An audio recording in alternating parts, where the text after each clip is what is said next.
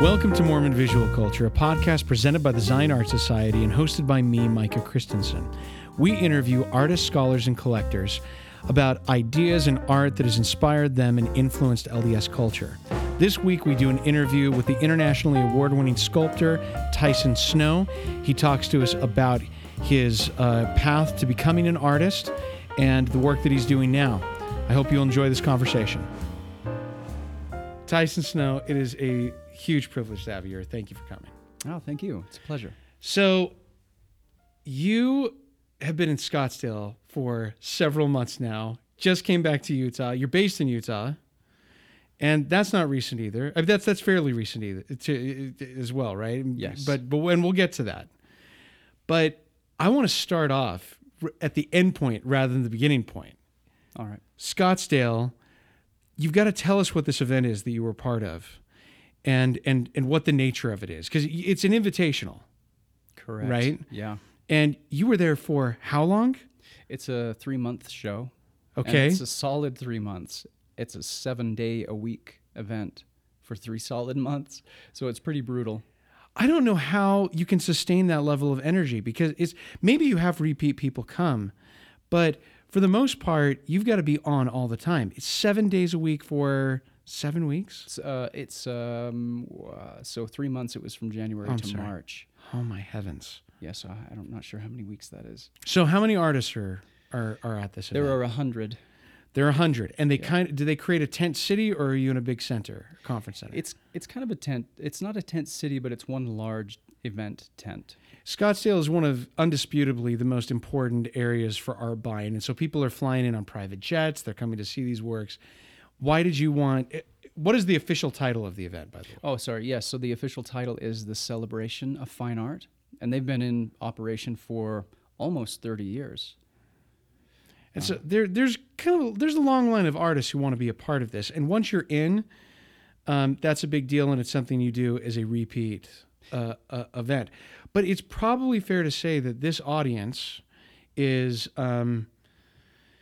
It's not the one that you have here locally, but you're somebody who's known nationally, internationally. You've won a lot of contests. We'll talk about it. We'll talk about that. You've been educated at a world class school.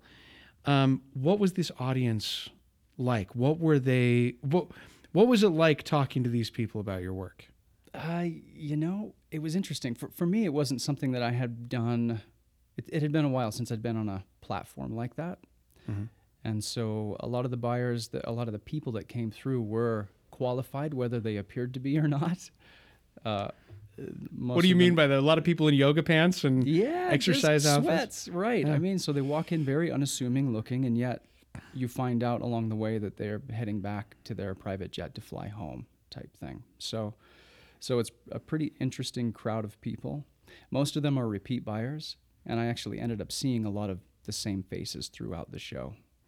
There's this old marketing wisdom, which is actually borne out by research, that before someone makes a purchasing decision, they usually have 7 experiences with whatever it is. So if you're buying a truck, if you're joining a church, if you are marrying somebody, there's a 7-time experience. Yeah. So when you went here, this is your first time for a lot of people, and you saw some people multiple times. What were the conversations like? What were they most interested in? Was it the individual pieces? Were they smelling you and checking you out? What was it? Yeah, a combination of all. It really depends on the type of person you're dealing with. Different buyers are interested in different things. Sometimes they're interested in the artists themselves and the collectability of them. Others specifically in the work where they have an emotional response to an individual piece. I had several people talk to me first of all about whether or not it was my first year or not, and what collections I might be in. Kind of sussing me out as to whether or not that they should invest in me. That's such an interesting conversation. Pretty interesting. So, in fact, it's a little patronizing. You get into these, you have people walk in and talk to you for a while, and then they say, "Well, no, you don't look too familiar. Did we see you last year, or is this your first year?" Oh my heavens! No, it's my first. But then I would try to explain. I'm new to the show, but I'm certainly not new to the art scene, in general. But they still would say things like, "Well, yeah, we're gonna keep an eye on you," or "We'll see you next year," type thing. So so it's interesting. The people that come to this show have this sort of outlook that if you have a mainstay with the show, then you're successful enough to collect. It's so interesting to me that as an artist who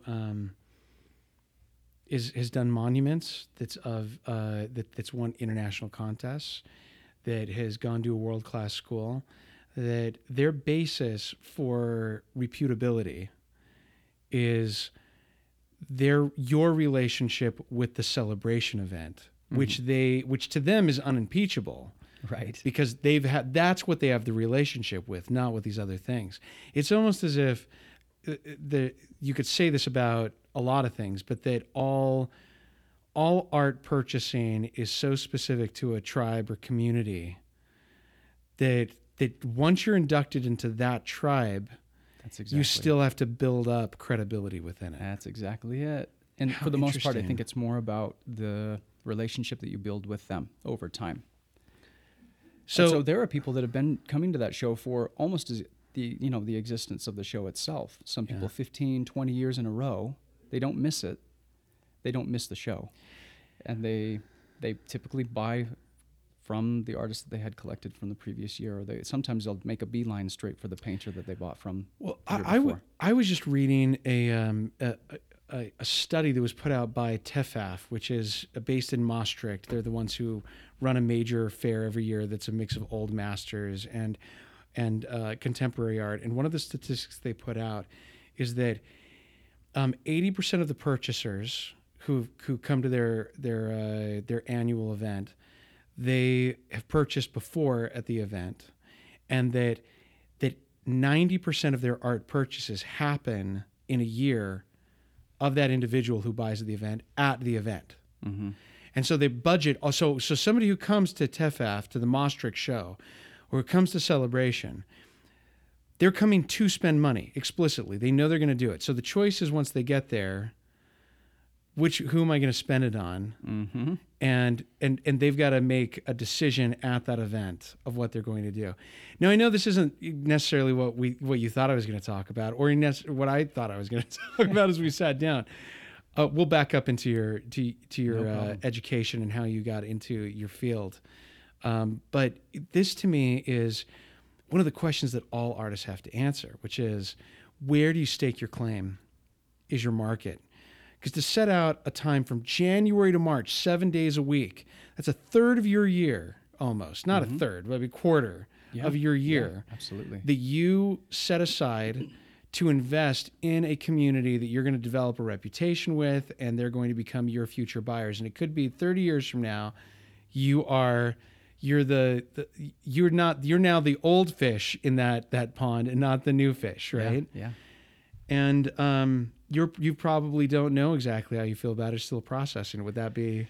Absolutely. Yeah. I mean, I think it went well enough for me, enough positive feedback that I've signed up for next year, put money down and all of that kind of good stuff, because it really is a building process. We'll come back to it, because I want to talk about how those conversations and relationships potentially could affect the direction of your art. Yeah. But first, let's talk about how you got to where you are now. Okay. So where are you from originally?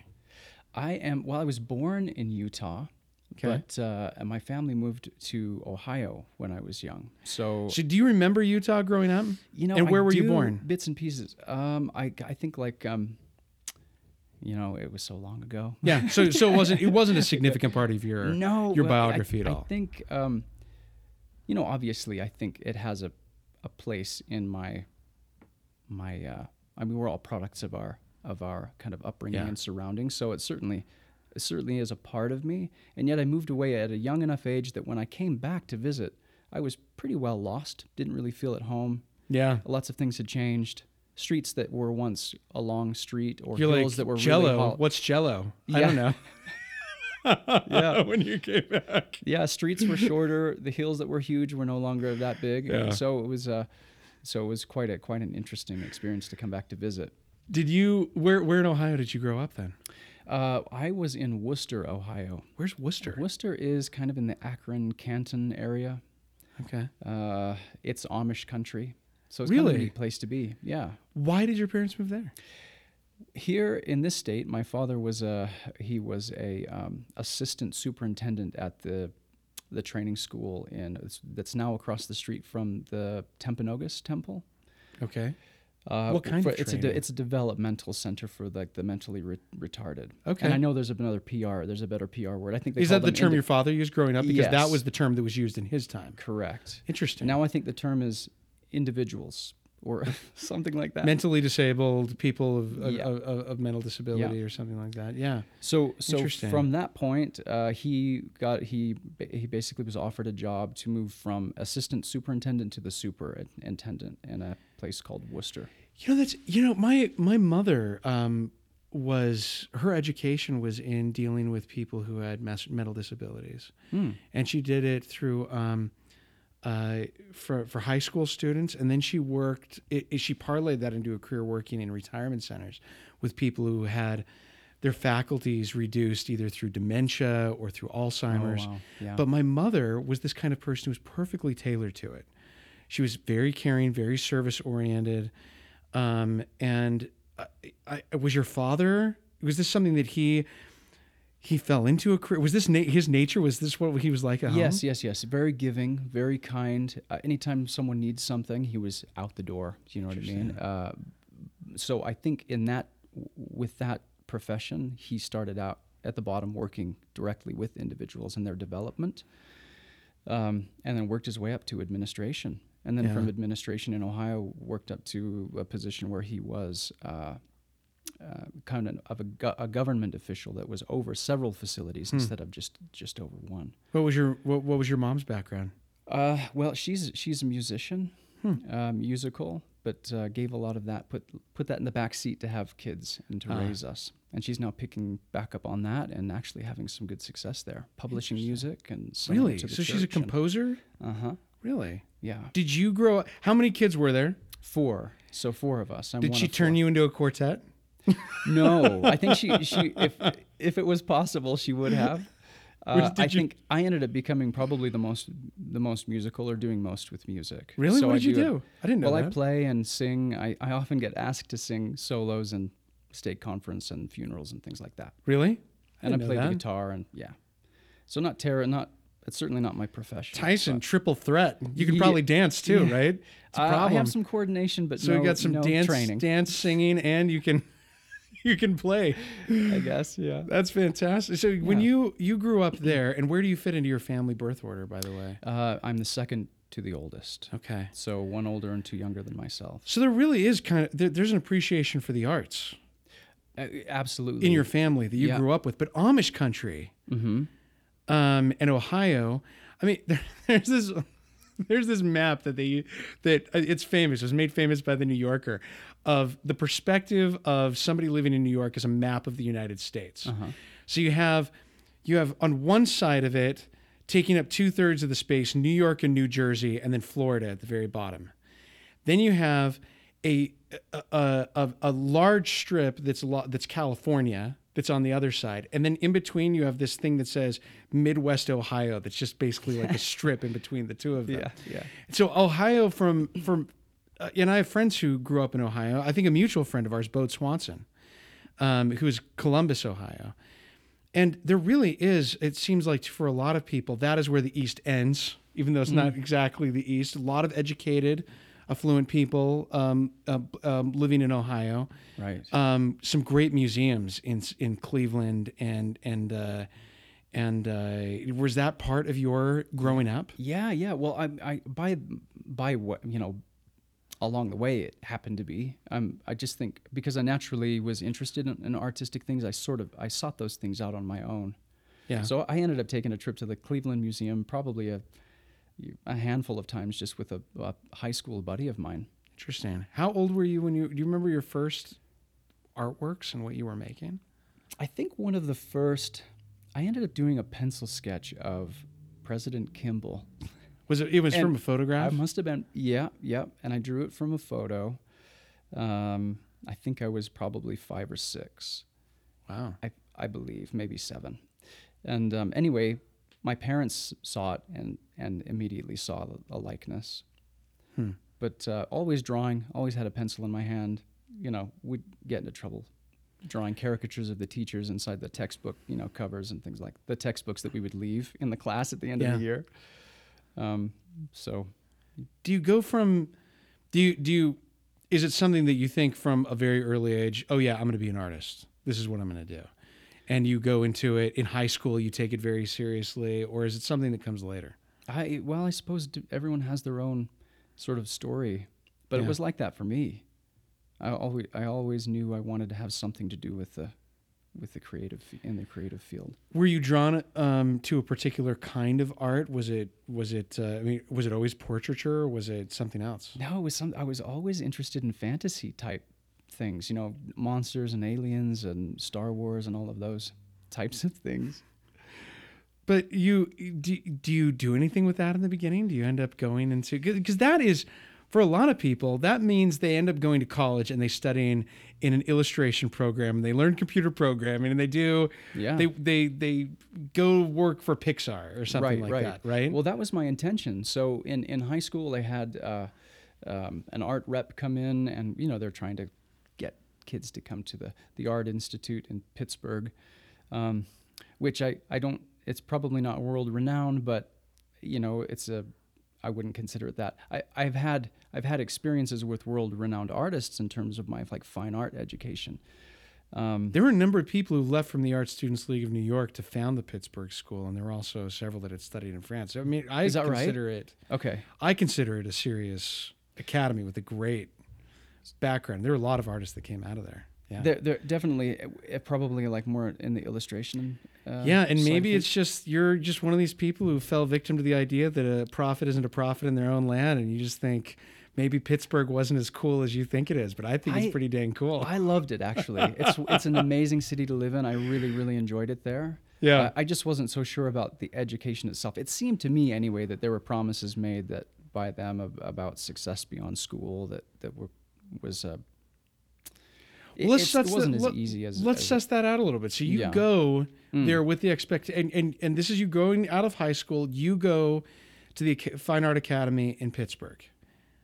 Well, so no, it's not. It's not a fine art academy. It's an art institute. Art institute. So they focus more on graphic design, industrial design. So I ended up getting into industrial design. We are talking about the same place, though. I just called it. Are we? Oh, okay, Yeah, we are talking. So I ended up getting into doing what I thought I always wanted to do, and that was creature design, building animatronic and robotic puppets. Interesting. So mold making, movie magic type things, sculpting movie appliances for special effects makeup, and that sort of thing. So I ended up with a degree in industrial design. So you're not drawing at this point, except for the drafting process of developing these kinds of works. Exactly. And what kind of career do you want to have? What do you want to do?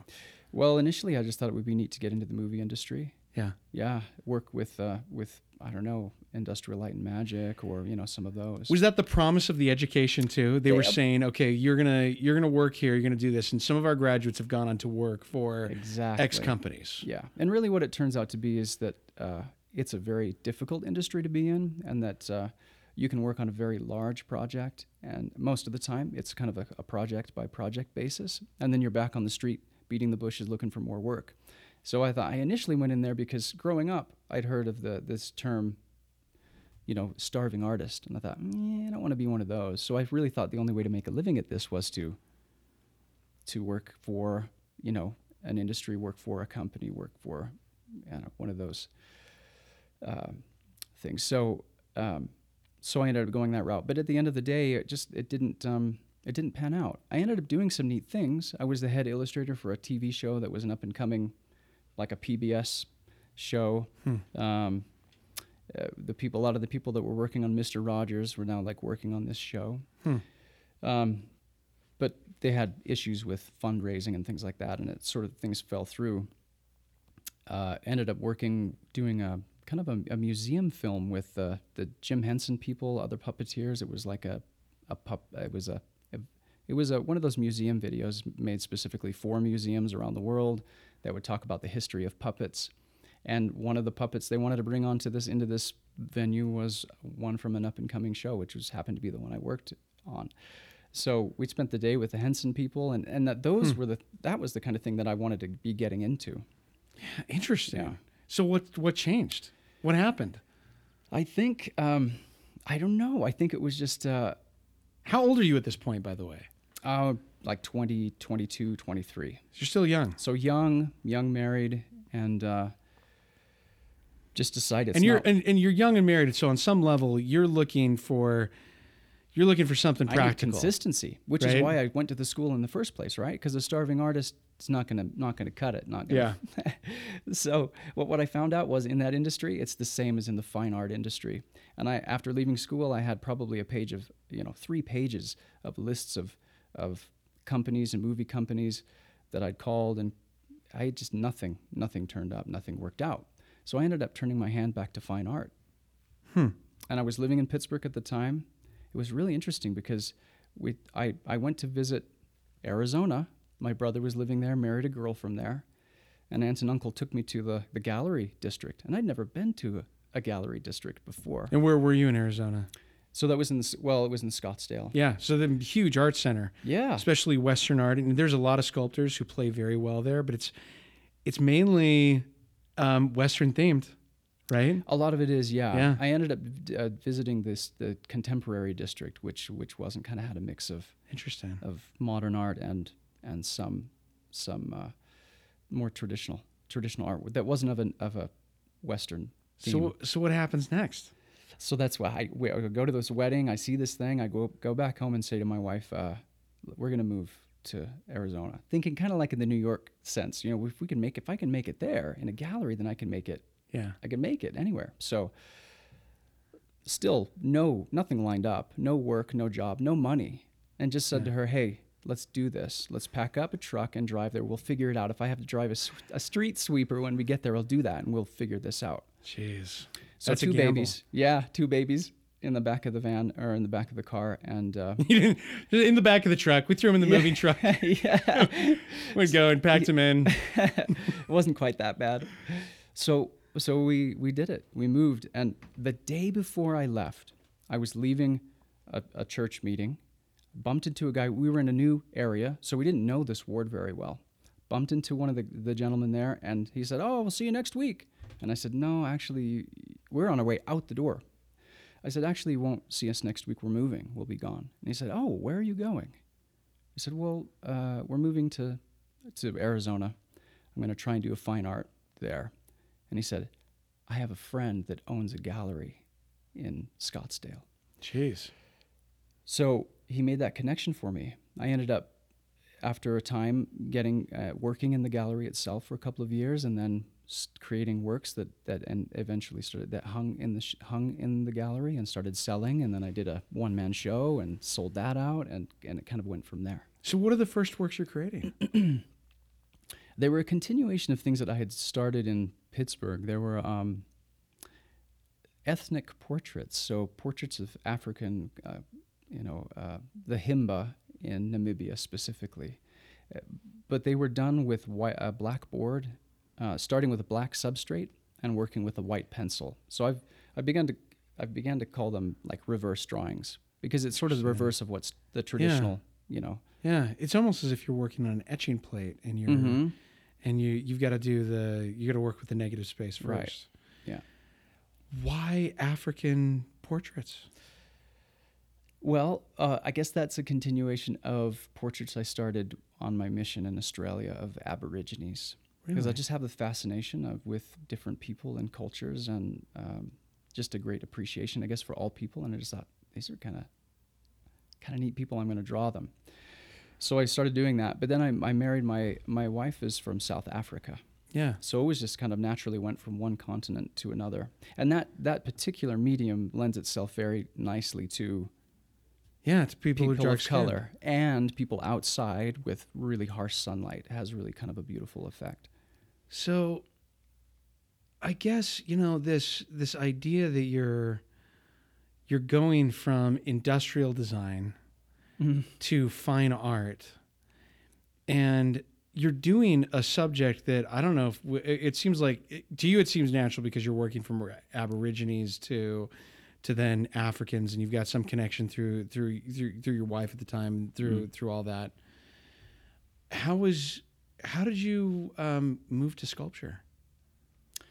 Because like before I say anything, before you answer, Sculpture is one of the least intuitive things to just jump into, because for a lot of people who have a visual sense and the ability to create things with their hands, sculpture requires a kind of technical understanding and knowledge that may have some relationship with your industrial design background, but it's really material heavy. Mm. How did you make that jump, and when did you make that jump? I don't know that I made a jump. I think it was always there. Really? Yeah. I in fact, in high school, my first experience with it was I mixed up plaster, poured it into a popcorn bucket, those holiday buckets. Yeah. Let it set up, broke the bucket off, and I threw a blanket. Didn't have a workspace, didn't have any chisels or anything. Someone gave me a really cheap set of these little like wood chisels. Yeah. Handheld. Threw everything on the ground. I just put a blanket down and lay next to this block and just with my hands carved away. And I started to reveal a head. I'd never done it before. I'd never had any training. And even now my father kept it. So when I see it and look back on it, I think, interesting. Interesting as in like, I can't believe I got that right and this is terrible, like at the same time, like both? Yeah, absolutely. Both extremes? Yeah. For time and place and where I was at and what my training was, which was null. It was nothing. Yeah. I'm surprised that I got things as well as I did. But what I found by doing that also for me was I didn't tire of it. I laid next to that block for hours and didn't tire of being there. So that told me, I think this is what I want to do. I mean, this is what I love. So even those drawings, those African drawings, I had another experience where I'm standing in the gallery with someone viewing them, the white on black, right? And he's looking at them and then looks at me and then looks at the drawing again and says, "You're a sculptor." And I didn't have any sculpture in the gallery. And I thought, why would you say that?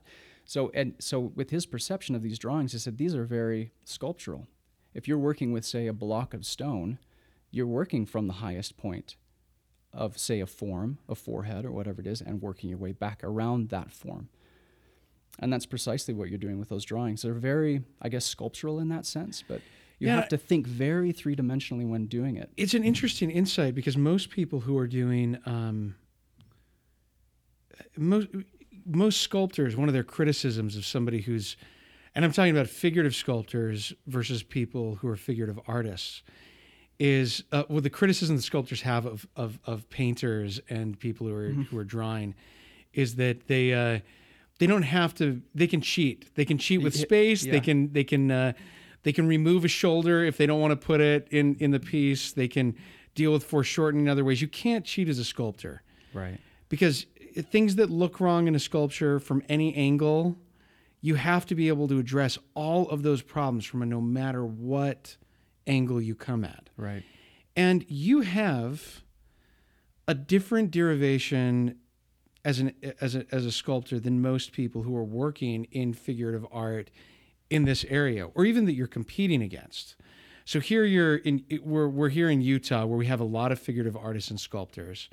Many of them gone through a BYU educational program, right, of illustration, and they've been mentored by people like Avard Fairbanks or Ed Fraughton or somebody like that. Yeah. And there are a lot of foundries, an unusual number here.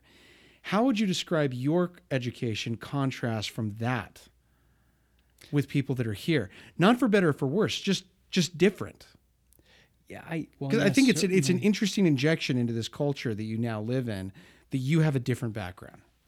Right. And I guess in a way I've always wished that I'd had, there's always that coulda, shoulda, woulda, right? Wish that I had this education or that, or I would be a little further along if. No. It's not one of those. It's not one of those questions. It's not a question of, what could or should you have done. I've always questioned that. Yeah.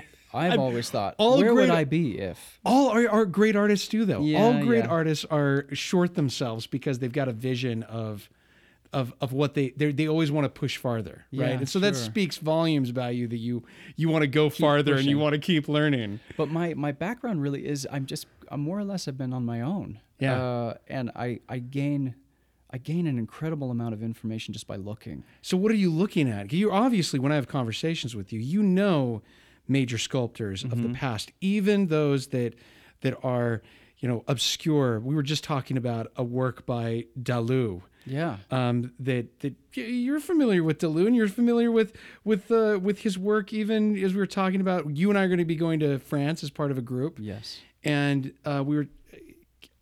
How do you know about Deleu? How do you is this is all self-taught, or is this something you feel like came from your education? Just coming across it on my own, like through books or maybe online, or seeing pieces in museums. Yeah. Yeah. So you're always pushing with your education. You're always looking autodidact, self-taught, looking around. Yeah. I want to jump into some specific works. First of all, I want to talk about your firefighter monument. Oh, yeah. That you do. Okay, so how old are you when this happens? And how far into this story are we when you are commissioned to do this firefighter monument? Yeah, so by this time, I want to say I'm about 31. 31 years old. 32, yeah. Okay, so you've done some solo shows in Arizona. Mm-hmm. You've been doing some standalone sculptures, but is this your first monument? Well, yes. Well, no. So I did one other one, but it was only head and shoulders, not even quite a full shoulder. So this is enormous. Give people an idea of this. So where is it now? It's in downtown Phoenix. Downtown Phoenix. Yeah. It's a monument to firefighters. How many figures are there in it? There are about 9 figures. And it's how big? It is 32 feet long, and the figures are slightly over life size. It is just astounding, and it's double-sided. And you've got a combination of relief sculpture mixed with standalone full figures. Right, and up to this point, I haven't sculpted even a full figure. Maybe one or two. So was this just a Hail Mary pass where you heard about this monument to firefighters that's going on in Phoenix? You send in a proposal. Yep. And it's a drawn proposal, or is it some kind of maquette? Well, and the initial proposal is just general information about yourself and what you've worked on in the past. And I thought I didn't have a chance because I'd only worked on this one other that had some heads. A couple, like 5. I think it was 7 busts or something like that. So why do you think they picked you, other than the conception? Do you think it's you lowballed the what it would cost as part of it, or what do you think is going on? So they set there's already a budget set. Yeah. So you have to work within that budget. You work within the budget, and initially there's probably 200 submissions, and they whittle that down to about a top 5. So the initial submission is just general information about yourself and past projects. That's pretty much it. I mean, they can go and look at your website and see what other work you have. So based on those things alone, they had me come in, and I was put up against 4 other senior sculptors and when I say senior, I mean sculptors that have been around for a while and have done other monuments from California. So you're doing this, and you're learning on in the project as you're doing it. Mm-hmm. And I remember you telling me a story that I was giving a lecture, and we were talking about the practical considerations that come into working with the materials that are required for sculpture. And you say you had sculpted this, it gets sent in a truck, and it's melting. Oh yeah. And you had to re-sculpt it. Yeah. So it'd been done in clay. Yes. Send it in a truck. Well, so what happened was I was part of the housing crisis in Arizona. We ended up having to move. The timing seemed right, except that it was in the middle of July, right? So it was very hot. So I said to my family, we got to get the trucks packed at night, and then we're going to be out in the morning before the heat hits. Yeah. Because the frustration of the project itself too was that I couldn't afford to cast it in Arizona. I had looked at other foundries that were near the site, couldn't do it. In frustration, I spoke to a gallery I show with in Santa Fe, and they said, look at Utah for foundries, which I hadn't considered up to that point. But a lot of their artists are casting there, and was able to, it was almost a quarter less, even with transport and installation. And for most projects, the casting is about a third of the cost. And for this, I imagine when you're working for a city project, they're already shorting you on everything. And so what percentage of the cost of this is just casting? Oh, it was at least a third. Yeah. Yeah. Yeah. And but then too the what is it, the group that's set up within the city, the whatever the council commission was, that the office was overseeing it. Arts and culture or something like that. I also take a cut. So it was considerably less than a third, I think, at the end of the day. But I had this design. I showed it to them. I was dead set on doing it. They said, we love it. Let's find out what it's going to cost. Yeah. And then I figured, when it came time to getting cost estimates, I realized we couldn't do it here. So I said once again to my family, well, we're moving to Utah. Really? Packed up the trucks. The one truck had filled with everything in our home. The second truck had the monument in it, which I'd already spent months on certain different elements, not completed, but a lot of work. And got to St. George, which is great, parked the truck, spent the night, woke up the next day, and it was going to be hot, so we thought we got to get out early. A block away from the hotel, the truck seizes up, and it's the truck with the monument in it. Oh my gosh. So you're talking about a tin box, and it was, I called budget. I said, we need to figure this out like now. I need to get another truck. And they've never had a call like this, I'm sure. There's a sculpture melting in the back. Yeah. Well, maybe, but even at the same, but beyond that, the woman says, well, it's a local holiday there. It's Pioneer Day. And I'm like, Pioneer what? Oh my gosh. So she said, we're not going to be able to get another truck there for probably 4 hours. And then beyond that, it's going to be another 3 hours to get other people to help you move the stuff over. Oh my gosh. So it's 7 hours in the heat in the middle of the day in St. George. We were able to keep our kids. In July. That was a nightmare. Yeah. So months of work down the drain. Well, okay, so this is a question. I had faces melting off, and you're probably having an emotional meltdown, right? Yeah, it was interesting. And I mean, you're pretty calm and collected most of the time. Most of the time, as much as I've known you. I don't think anyone would be upset knowing everyone would forgive you if you totally flipped out and had a mental breakdown and were like hitting the truck with a crowbar at this point. But there's this old John Singer Sargent. You probably heard this story. He would usually sit with a model over 2 or 3 times. And at the end of each sitting, it was very common for him to scrape down the entire painting. Mm-hmm. And yes. He didn't really explain it, but I was listening to an interview with Richard Ormond, who's his great nephew and the catalog raisonné and scholar author for him. And his take on this was that Sargent was that those first 3 times before he actually left it on the canvas, he was doing the mental work, and that was more important than the actual manifestation at the end, and all of it manifests itself in the end. So when you get to that point that you're actually rebuilding everything that had melted, you'd already made a lot of the choices, right? And when you got there, yes, incredibly frustrated. I'm not trying to minimize any of this. No. But was it better the second time? Absolutely. I'm glad that it melted. Are you really? Yeah, because the especially the one face that I'd spent so much time on ended up becoming probably 3 times better. Interesting. Yeah. Was the reception positive of the work? Oh, absolutely. I mean, they were over the moon. I think they got it faster than they thought they would. These are their words. It was within the budget. It was within the time, and better quality wise than they thought it would be. What did you learn doing this monument that has stuck with you?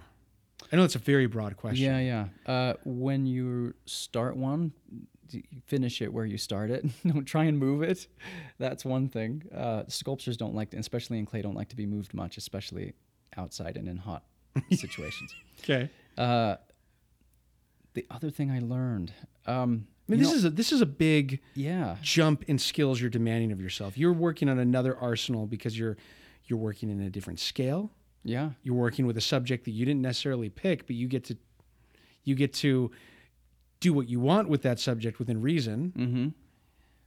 There were certainly aspects of bringing a low relief to a high relief and then to three dimensions that I had never,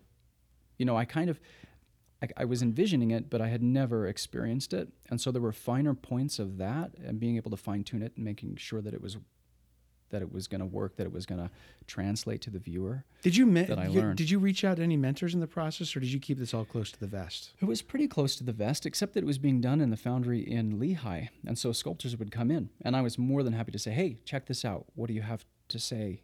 And so Blair Buswell came in and saw it and made some suggestions. And this is probably about the time that he's working on the Omaha, Nebraska series, which is the largest bronze sculpture in the world. He's working on it with Ed Fraughton, and it's a group of sculptors that are working on these things. So he's probably trying to work his way through some of the same questions you are, which is scale, which is figurative issues. Maybe. Yeah, I don't know. I mean, he's pretty skilled, and he certainly had some great advice, stuff that I remember made a difference. Can you share a couple of them?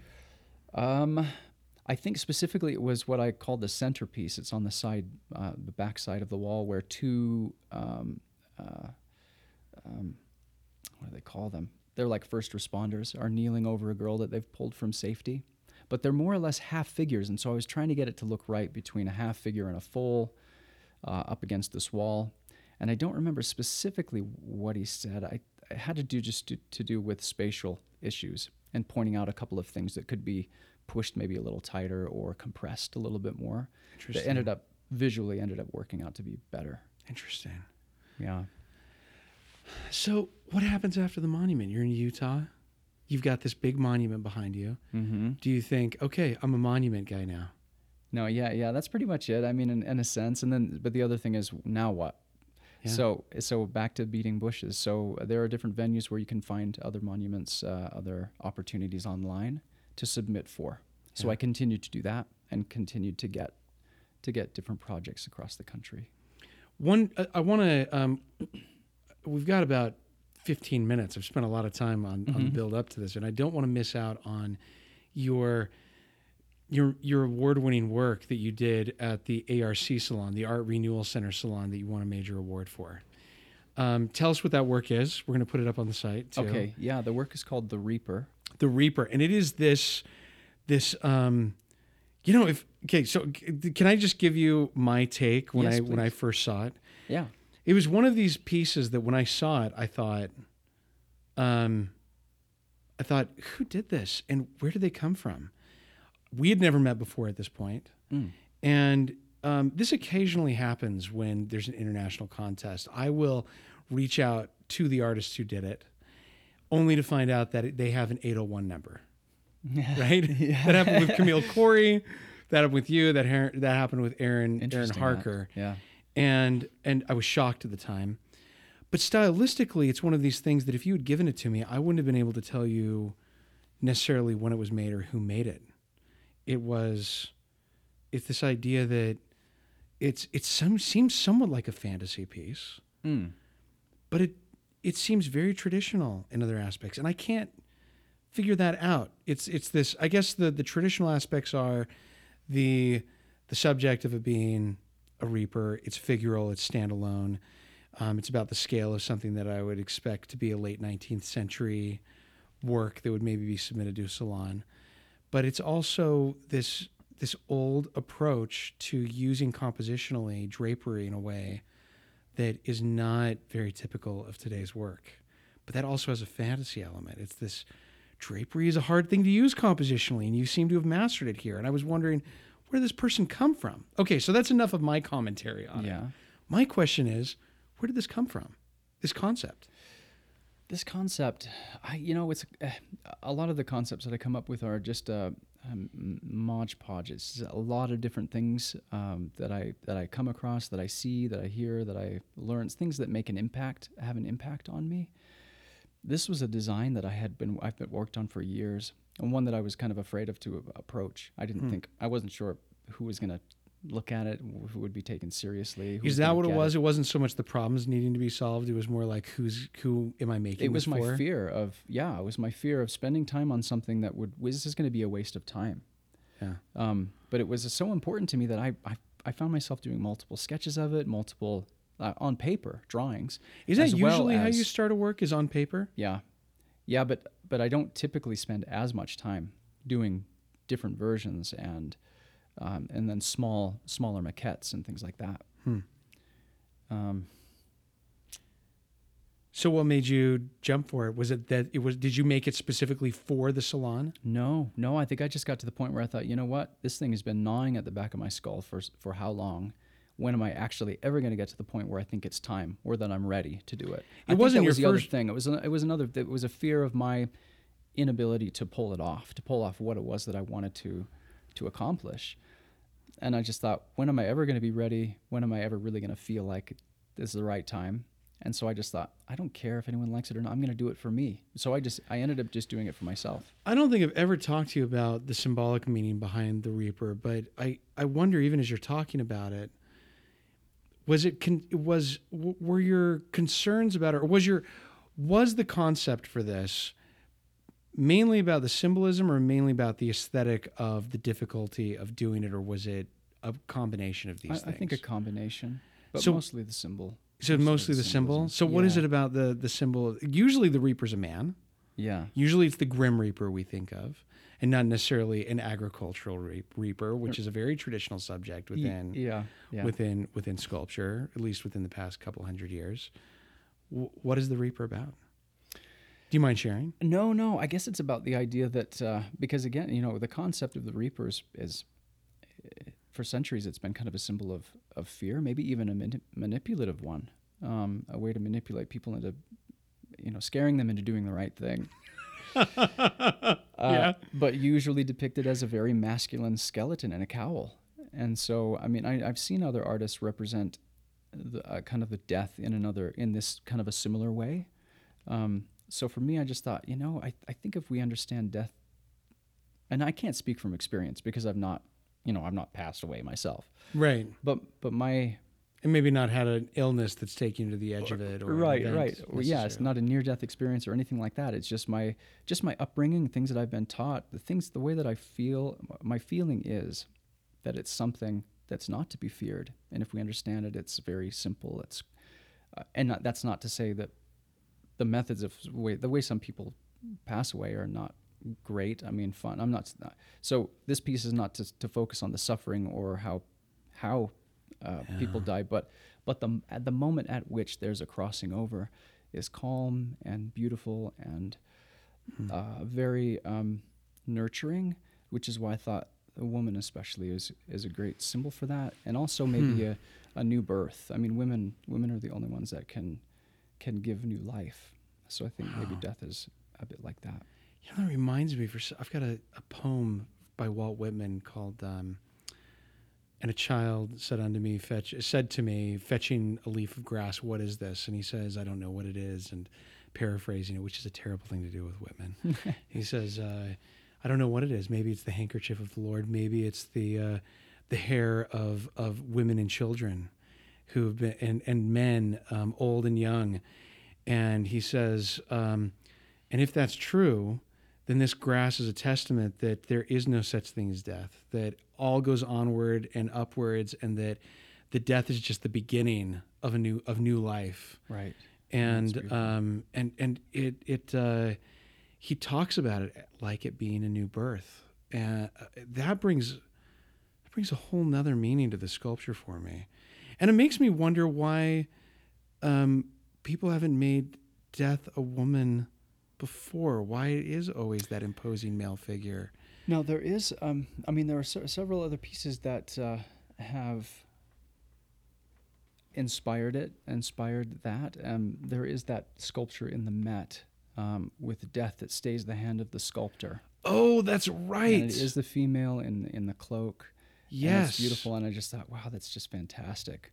But what you mentioned about that in the poem, the idea of death being not something that is your physical body goes literally set down, goes, but it is an uplifting, a beautiful. I can't remember exactly what you said or how you said it, but I tried to convey the idea that death is a positive by having this sort of unnatural, otherworldly lifting of her robe. So it's not even so much a wind-blown cloak as it is a kind of this sort of, like you said before, like I used the word fantasy, sort of like a floating. And this work goes to the Art Renewal Salon, which has several thousand figurative artists from around the world and landscape artists and others. And it's largely considered the most important contemporary figurative art competition in the world. And it wins top prize. And it gets shown in New York, and then it gets shown in Barcelona. Yeah.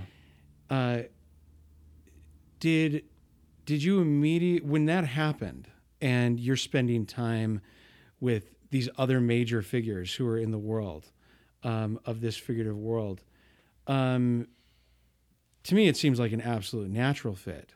But were these people that you had known beforehand and you'd had relationships with? Many of them, no. And the relationships, no, except for Walter Rain. I think he was there in Barcelona. I bumped into Vern Swanson, but he's not one of the artists. But no, just maybe just by way of, again, the way I've learned how to create the art that I'm creating now is just by looking online and finding other things. One of these things about the Art Renewal Salon that I think is interesting is that its attempt is, just with the title Art Renewal, is this idea of looking back at the past and trying to bring back this traditional approach to art. But in reality, they've got a lot of artists from a lot of different backgrounds that don't necessarily share the same megalithic and shared view of what traditional art is. Yeah.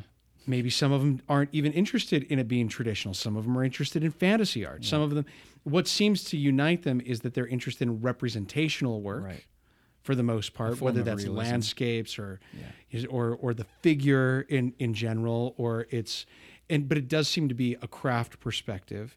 And I'm always interested when I meet people who have won awards in this and then become figureheads. They feel like, oh, all of a sudden you are an artist who believes in these things and you're against modernism and you're against all, and it doesn't seem to be true of everyone, right? Yeah. You can't necessarily be pigeonholed once you are a part of that group. But there does seem to, at the same time, be a kind of shared, what is it? I guess the question I'm getting to is, did you feel like you were part of a tribe when you joined, when you won that, or did it still feel like a loose confederation? I don't know. It was a mix. It was a little bit of a mix. Yeah. I mean, there's certainly, and I forget, is it, his name escapes me now, but the gentleman that's over the Art Renewal Center. Fred Ross and Kara, who's his daughter, who is taking over the reins. Very, very nice people, and Fred is very articulate, but I remember thinking because he's very adamant about what real art is, and so diehard traditionalist, anti-modernist. And I don't know if I wholeheartedly agree with everything he was saying, but at the same time, as I was sitting there, I'm thinking, you're going through it's 10 pages of you're talking, you're preaching to the crowd, is like, you're killing us, Can you just? Well, it was a little over. It's interesting. There was this article that, to me, it is at least, that was pointed out to me by Paul Monson, who is an architect that graduated from Notre Dame. And he now does temples for the Church of Jesus Christ of Latter-day Saints, and he also does these. He's also works with the Institute of Classical Art and Architecture, which is a secular organization interested in teaching traditional approaches to architecture and art. And he'd sent me this article that was written by the Philadelphia Inquirer about the Philadelphia Temple. Huh. And it won a major design award. And the Philadelphia Inquirer is one of the few newspapers in the country that has a dedicated architectural critic. Wow. And this person was a modernist, considers herself a fan of the Bauhaus and minimalism, but is interested in craft. And the article's title was, "This is the New Revolution. The New Revolution is Classicism." Uh-huh. And she said, not necessarily because it's new ideas, but because it is brazenly for traditionalism in a world that has embraced modernism. Yes. This is the new zeitgeist and the new revolution. And the new radicalism she uses as an approach. And it seems like Fred Ross and a lot of the people that founded the Art Renewal system still feel like they are in the minority, and that modernism controls all the levels of power within the art world. But I think that what it doesn't quite take into account is that there are still bastions of traditionalism that never received modernism. So Western art, religious art, portraiture, these have all been stubbornly traditionalist for a long time. And that's not a bad thing or a good thing, it just is, right? And their language is very defensive. But your work, I thought it was just, it's interesting that there is, when you get involved in that world and you then, like you, win a major award, you're now considered one of the tastemakers, one of the figureheads. And what you went and did afterwards, and maybe correct me if I'm wrong, is you've done a series of works that treat Adam and Eve as subjects. And it's the first few works that I saw, at least, were smaller panels that were in low relief. And now you've got two very large panels that are in from ball to high relief that come out of these very large panels of Adam and Eve. And I want to know where your preoccupation for Adam and Eve came from. Is it an LDS thing? Because it's a Western world tradition. Yeah. But I would have to say that Mormons in general have a different take on it than the rest of Christianity or Islam. Yeah, they do. Or Judaism. So the first panels that you mentioned, the first pieces were smaller panels, and they were they're actually named white fruit. Yeah. So they more. So I wasn't really going for Adam and Eve, except that you see figures and they're nude, male and female. So maybe that says more about me because I said Adam and Eve. Well, that's why. No, as a Mormon. But still, I mean, non-Mormon or non, I've had other people, that's what they see it, and that they immediately think that. I mean, why wouldn't you? Nude figures, man and woman, tree, fruit. Yeah, okay. Yeah. So, sorry I interrupted. No, you're totally fine. So So I think they are Adam and Eve, but not, I mean, they're really meant to represent more of us who are sons and daughters of. So I think, we're all products of our upbringing and surroundings and religious, upbringing and circumstance. So there's definitely some of that, but they're really, even the Adam and Eve that were more specifically Adam and Eve were really, because they are the ultimate archetypes, right? They sort of represent all of us. Humanity. These are they're just, that's the theme. That's how we use them in the church often, is we are them. Yes. Where the choices they made are the same choices we make. Right. And that is sort of the overarching theme, I think, throughout my work, is this universal human message of what we experience in our lives as human beings. It doesn't matter the time, doesn't matter the place, the creed, the religion. And so I think that's why, when you talked about the not being able to place the reaper, I think in a sense as I'm sculpting any piece, I really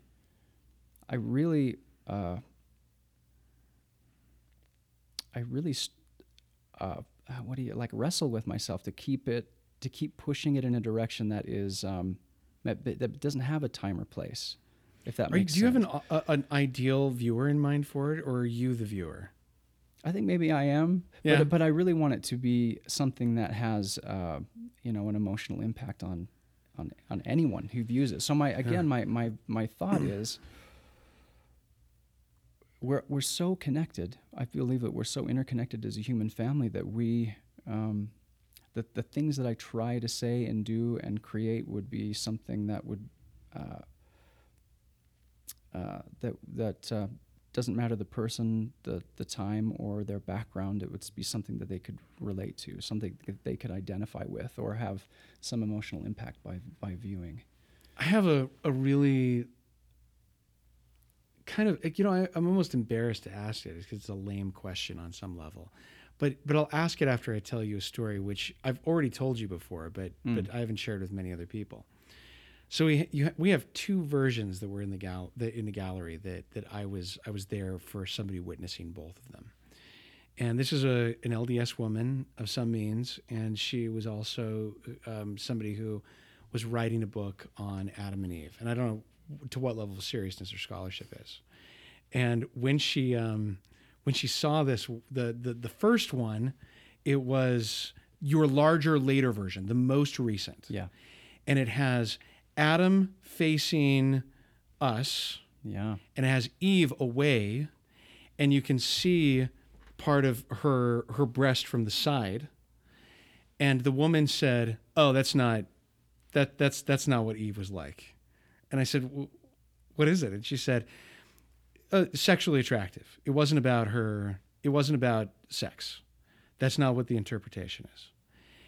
And then we get to the next version of it, which had Eve facing away, and you see her back, which is a smaller, earlier version you'd done.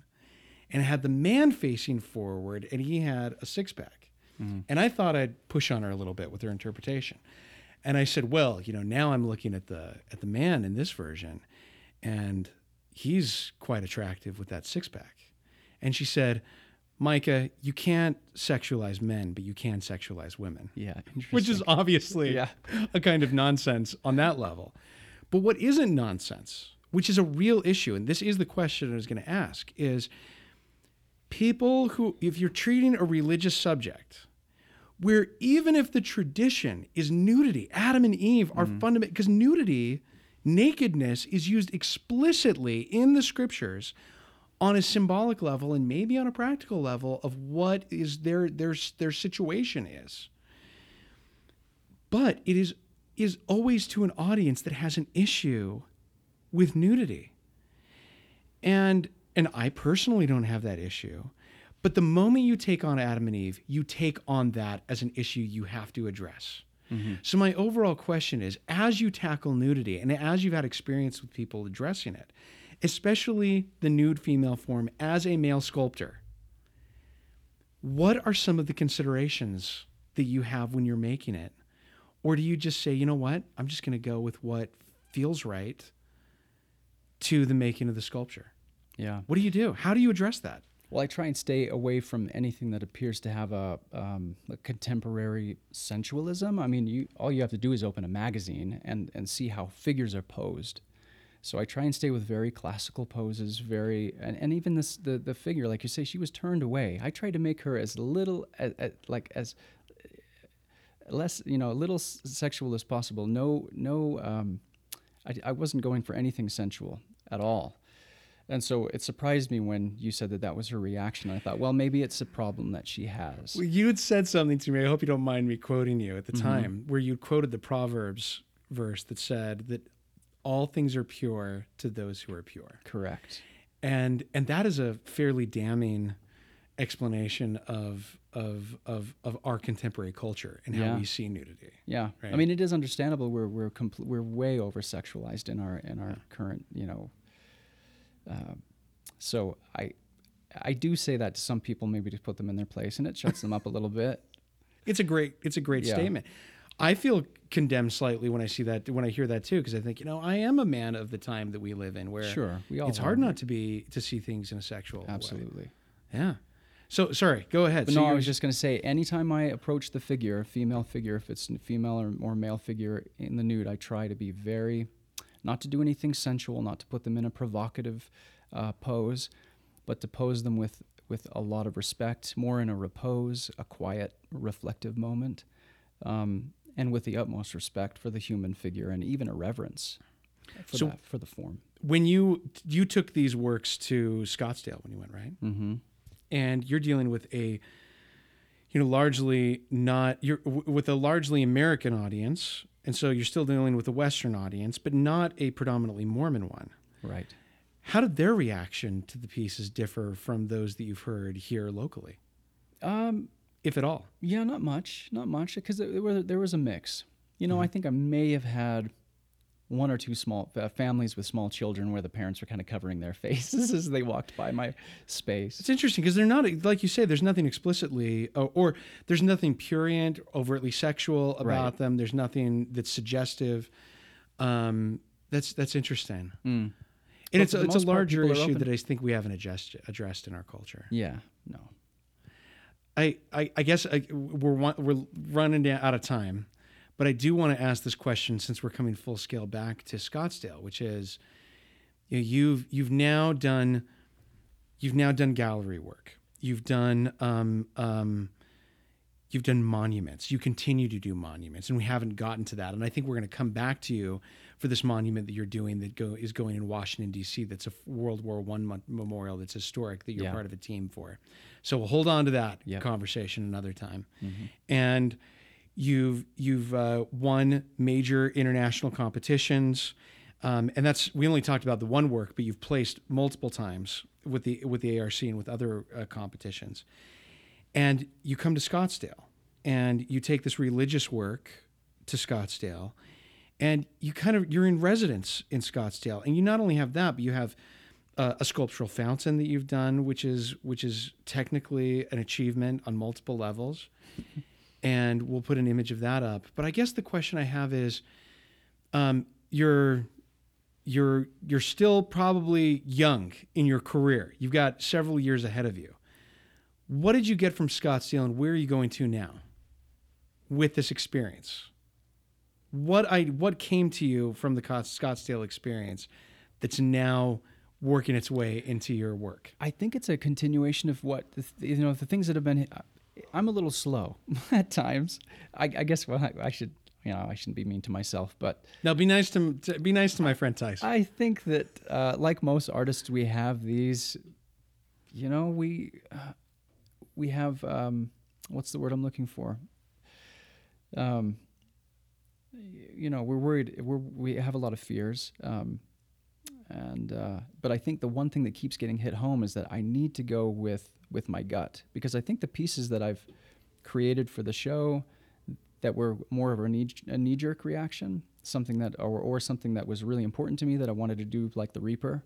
There was another piece that I did which was just a knee-jerk reaction piece, and there were multiple people interested in that and bought it, and it was a one-off. It was kind of a neat little piece. I keep receiving this message that I need to focus on those things and not think too much about what it is I think the market wants. It's an interesting question, because I think a lot of artists do struggle with this, about whether or not their own works are marketable and what they need to do. And who am I? Who is it that I want to say that I am? Those are things that I kind of continue to struggle with. I'm reaching don't you for think something. Everybody does? Yeah. And even if they have found a marketable place, they think, oh, is that that's all I want to be? Yeah. The more I talk to artists, the more I find that's sort of everyone's lament. I do find, though, that there are different ways that artists address it. So there are people like Walter Rain, who has deliberately isolated himself and does not show his work to other artists because he doesn't want to have a conversation about it, because he wants to be just true to his personal expression. And he's very explicit about that. Or people like Justin Wheatley, who stylistically is very different than you. He's an artist who works mainly in acrylic and does architectural work with figure. But I just interviewed him. For 15 years, he's part of this group that once a month meets and shows their works and critiques each other's work. Huh.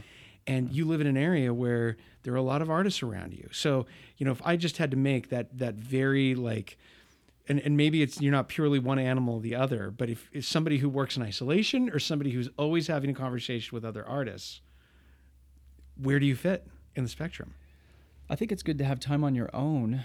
And yet my experience has been that I have been able to do more, do better work when I've had feedback, when I've had other artists chiming in and saying, hey, what about this or what about that? Is it mainly artists that you trust? I'm actually pretty laid back. I like to get feedback from just about everyone. So especially with a show like this one in Scottsdale, from a marketing standpoint, I got to know what's speaking to people and what's not.